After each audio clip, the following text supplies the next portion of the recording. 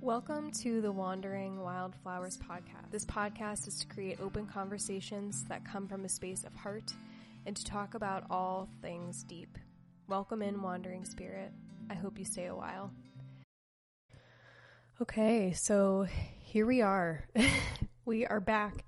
And today I'm going to be talking about a lot of different things. There is so much energy going on right now, and we're just going to essentially dive right in. But before we get started, as always, this is going to be a very short episode.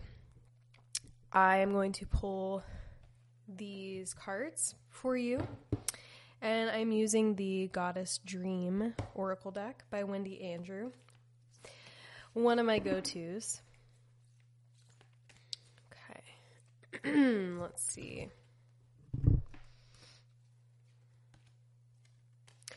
Wow, okay, so I pulled this card again.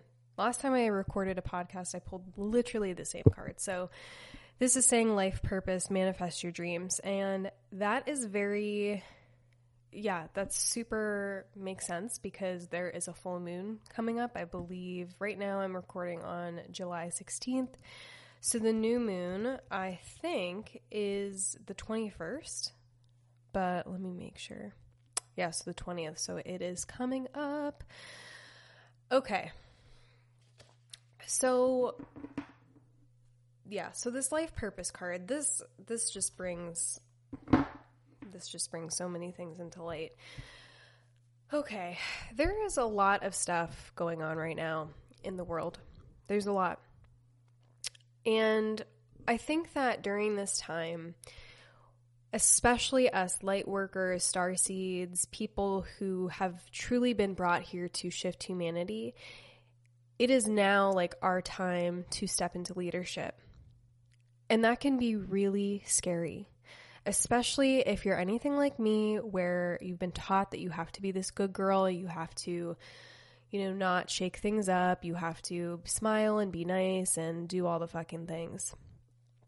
And that's not the case anymore. I think I know our world was, based on this patriarchy.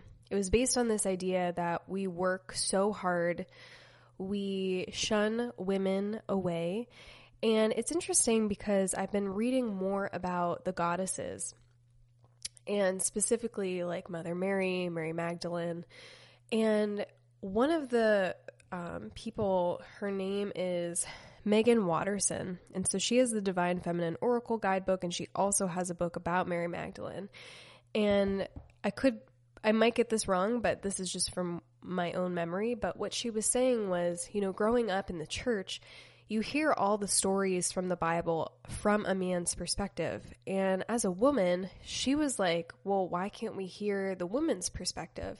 And so when we look at religion and these really set belief systems, we miss, other voices. And when I look at that, and then I look at what's happening right now, especially with Black Lives Matter, we're missing the voices that matter the most. And so I have had this belief for forever. Like, I guess my thing is, regardless of what's happening, if you are going to make a decision about somebody, my belief is that you should have them in that room making that decision and leading the decision making.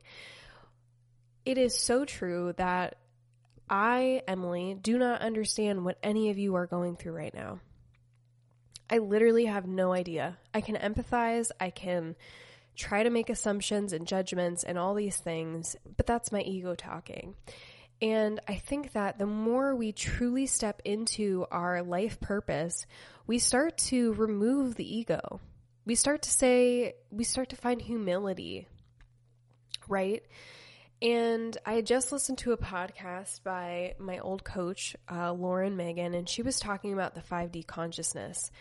And the 5D consciousness is something that has been a thing for a long time. Like, many of us light workers have been feeling this shift for a very, very long time. My spiritual awakening, it started when I was 11 when I was diagnosed, but it really, really started to take fruition into when it was 2012. And so I knew in the pit of my soul that 2020 was going to be a year of just like, I don't even know. I just felt the energy. And it's also interesting because me and my husband, we lived kind of in the city, I guess. Not like in the city, but we still lived in an area that was like around a lot of people. And I think my soul knew because we actually ended up moving to the country. We moved in October of this year, or of last year. Yeah. So October of last year, or September. And so I think my soul knew that shit was going to hit the fan, and it was like, Emily, you need to be out away from people and be in silence. And, you know, I think that now more than ever, we are really shifting. And so for me, as many of you don't or do know, I am a true Aquarian. And I remember growing up and I would read the Aquarius horoscopes. I'm like, I fucking hate Aquarians. I'm like, they are so like aloof and like the worst people. So I never resonated with my sign. And it actually wasn't until probably, I don't know, 2013 or 14 that I was like, wow, I'm a fucking Aquarius. Like, I'm really excited about that.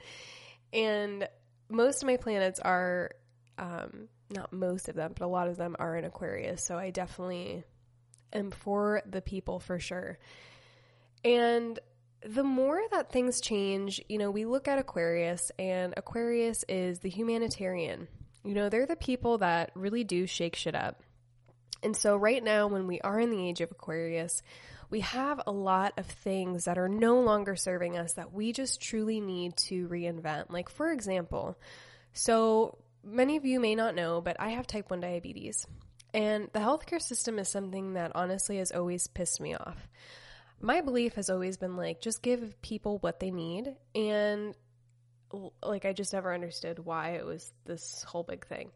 So I'll give you an example. When I had to change my insurance, I was on my parents' insurance, went on my husband's, and I still got coverage on a lot of things, but my insulin that I was using for the past like 10 or so years, you know, I got a copay and they were like, it's going to be $2,000 for insulin, a medication that I literally need to live. Like, I don't have an option. If I didn't have that, like, I wouldn't survive. And the more that I saw these things throughout my life, you know, just so many things with our healthcare system, with people that were experiencing homelessness. Like, when I was a social worker, that's mainly what I did. And I saw so much discrimination and just how fucked up the system is. And it really made me frustrated. But I'm going to bring this back in and say, like, right now, we're all in this point where we're just, like, attacking each other. We're going in this phase of, like, I'm right, you're wrong, your opinion fucking sucks, you know, and so we cannot find unity in that space. And this is not spiritual bypassing. This is literally saying, you know, we have to start recognizing that people are wounded. We're all wounded. We're all dealing with our own stuff that we don't know anything about. And not to discount Black Lives Matter, because it is so important that we advocate for equality. Like, I am 100% about that.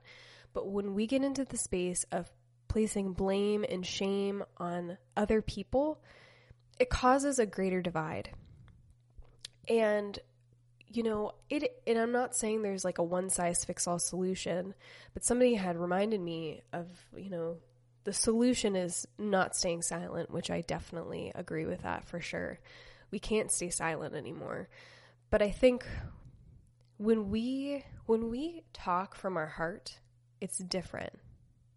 But when we're talking and advocating from our wounded place, our root chakra, it's just going to push people away even further.